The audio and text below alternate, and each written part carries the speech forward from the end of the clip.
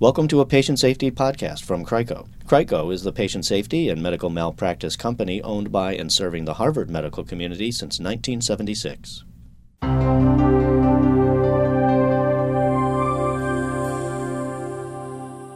People often think that medical malpractice lawsuits are a relatively recent phenomenon, something that cropped up for the first time during the consumer movement in the 1970s.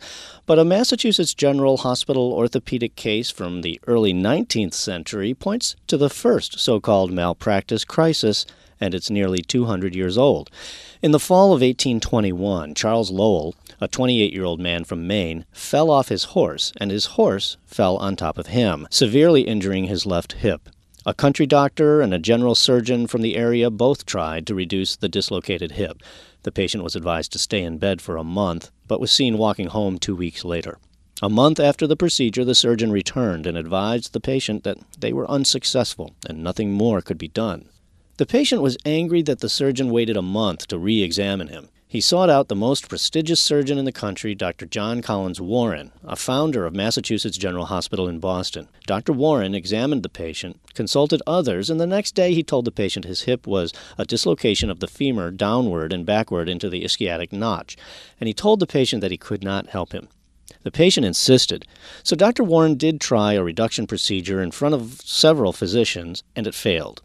Mr. Lowell continued to be angry at the physicians back in Maine who first treated him. Despite Dr. Warren's strong advice not to, the patient sued his prior treating doctors for negligence. He lost the case, but a wave of malpractice cases followed in New England, and insurance was not widely available.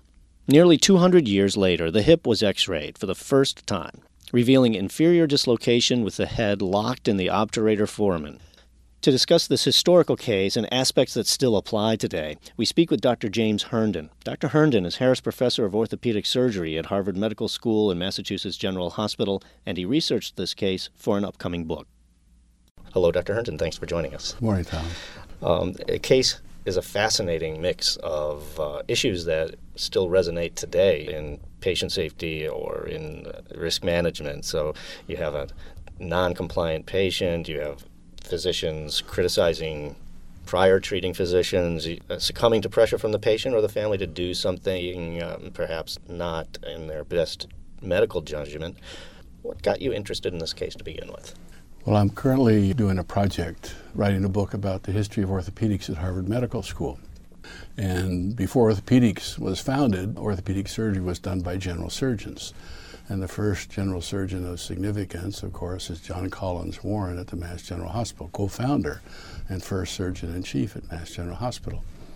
So in reading his papers and about his life, I came across a pamphlet that he had written, a 142-page pamphlet, to the Supreme Court Justice of the state of Massachusetts, defending his actions in a malpractice case against two doctors in Maine.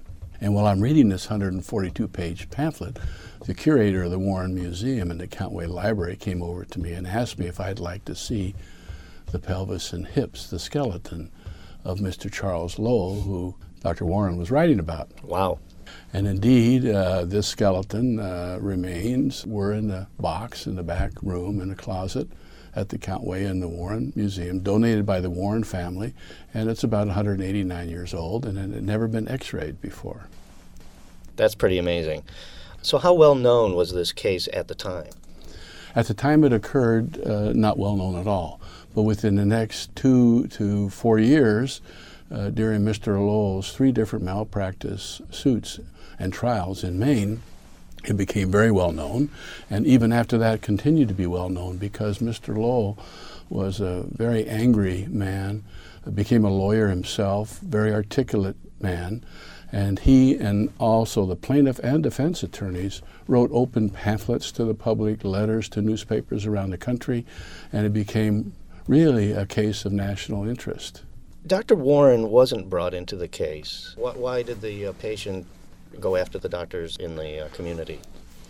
Mr. Lowell had a severe injury. He had been thrown off his horse, and the horse sat down on him with his legs abducted apart, a severe injury. He was carried into a local friend's house. His family physician saw him, was unable to reduce the hip, and he called in a surgeon, Dr. Hawks, who came later. Mr. Lowell was very angry when the hip could not be reduced, which he found out later. Dr. Hawkes didn't visit him for over a month after his injury. He was very angry that Dr. Hawkes didn't come to see him.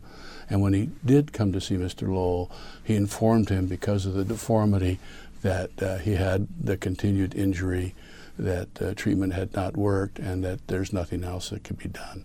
So Mr. Lowell was very, very furious. He sought outside opinions, came to Boston 3 months later to see the very famous John Collins Warren at Mass General Hospital. But Warren couldn't help him, and in fact probably did some procedures that weren't warranted, and he wasn't ever sued.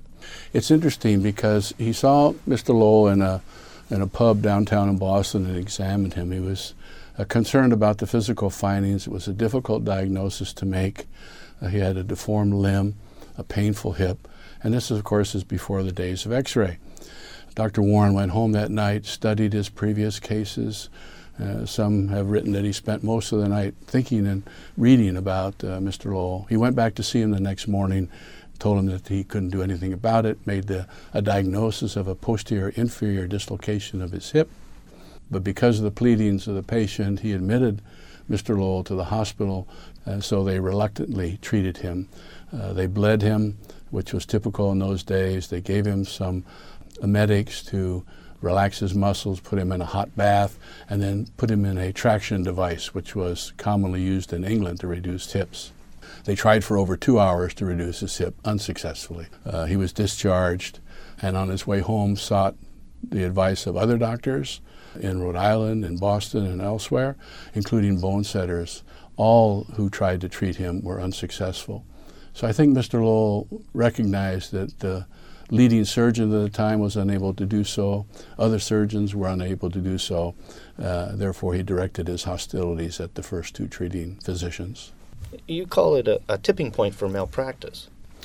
I do, because prior to 1820, malpractice cases were very rare. Physicians felt they were usually against unethical practitioners, and they were commonly seen in unexpected deaths or after complications with smallpox vaccination. After Mr. Lowell's popularity and the case that he published so frequently about in the newspapers, orthopedics became the primary target for malpractice suits, with patients with shortened limbs, stiff joints, deformities of both upper and lower extremities. And there was over a 900% increase in malpractice suits over the next 20 years. So what did risk management look like during that medical malpractice crisis? I think that risk management was minimal, probably individually based. For example, Dr. Warren, in his last lecture to the Harvard medical students, said the following: "Avoid prejudice to a rival practitioner.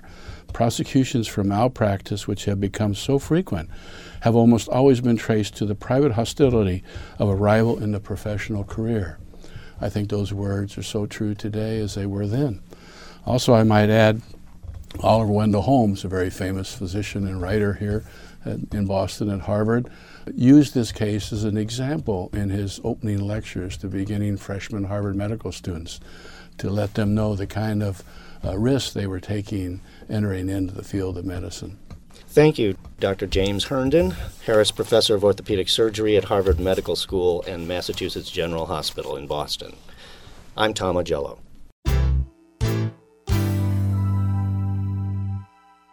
This has been a patient safety podcast from Crico. More information about Crico and efforts at Harvard to deliver the safest healthcare in the world is available on our website at www.rmf.harvard.edu.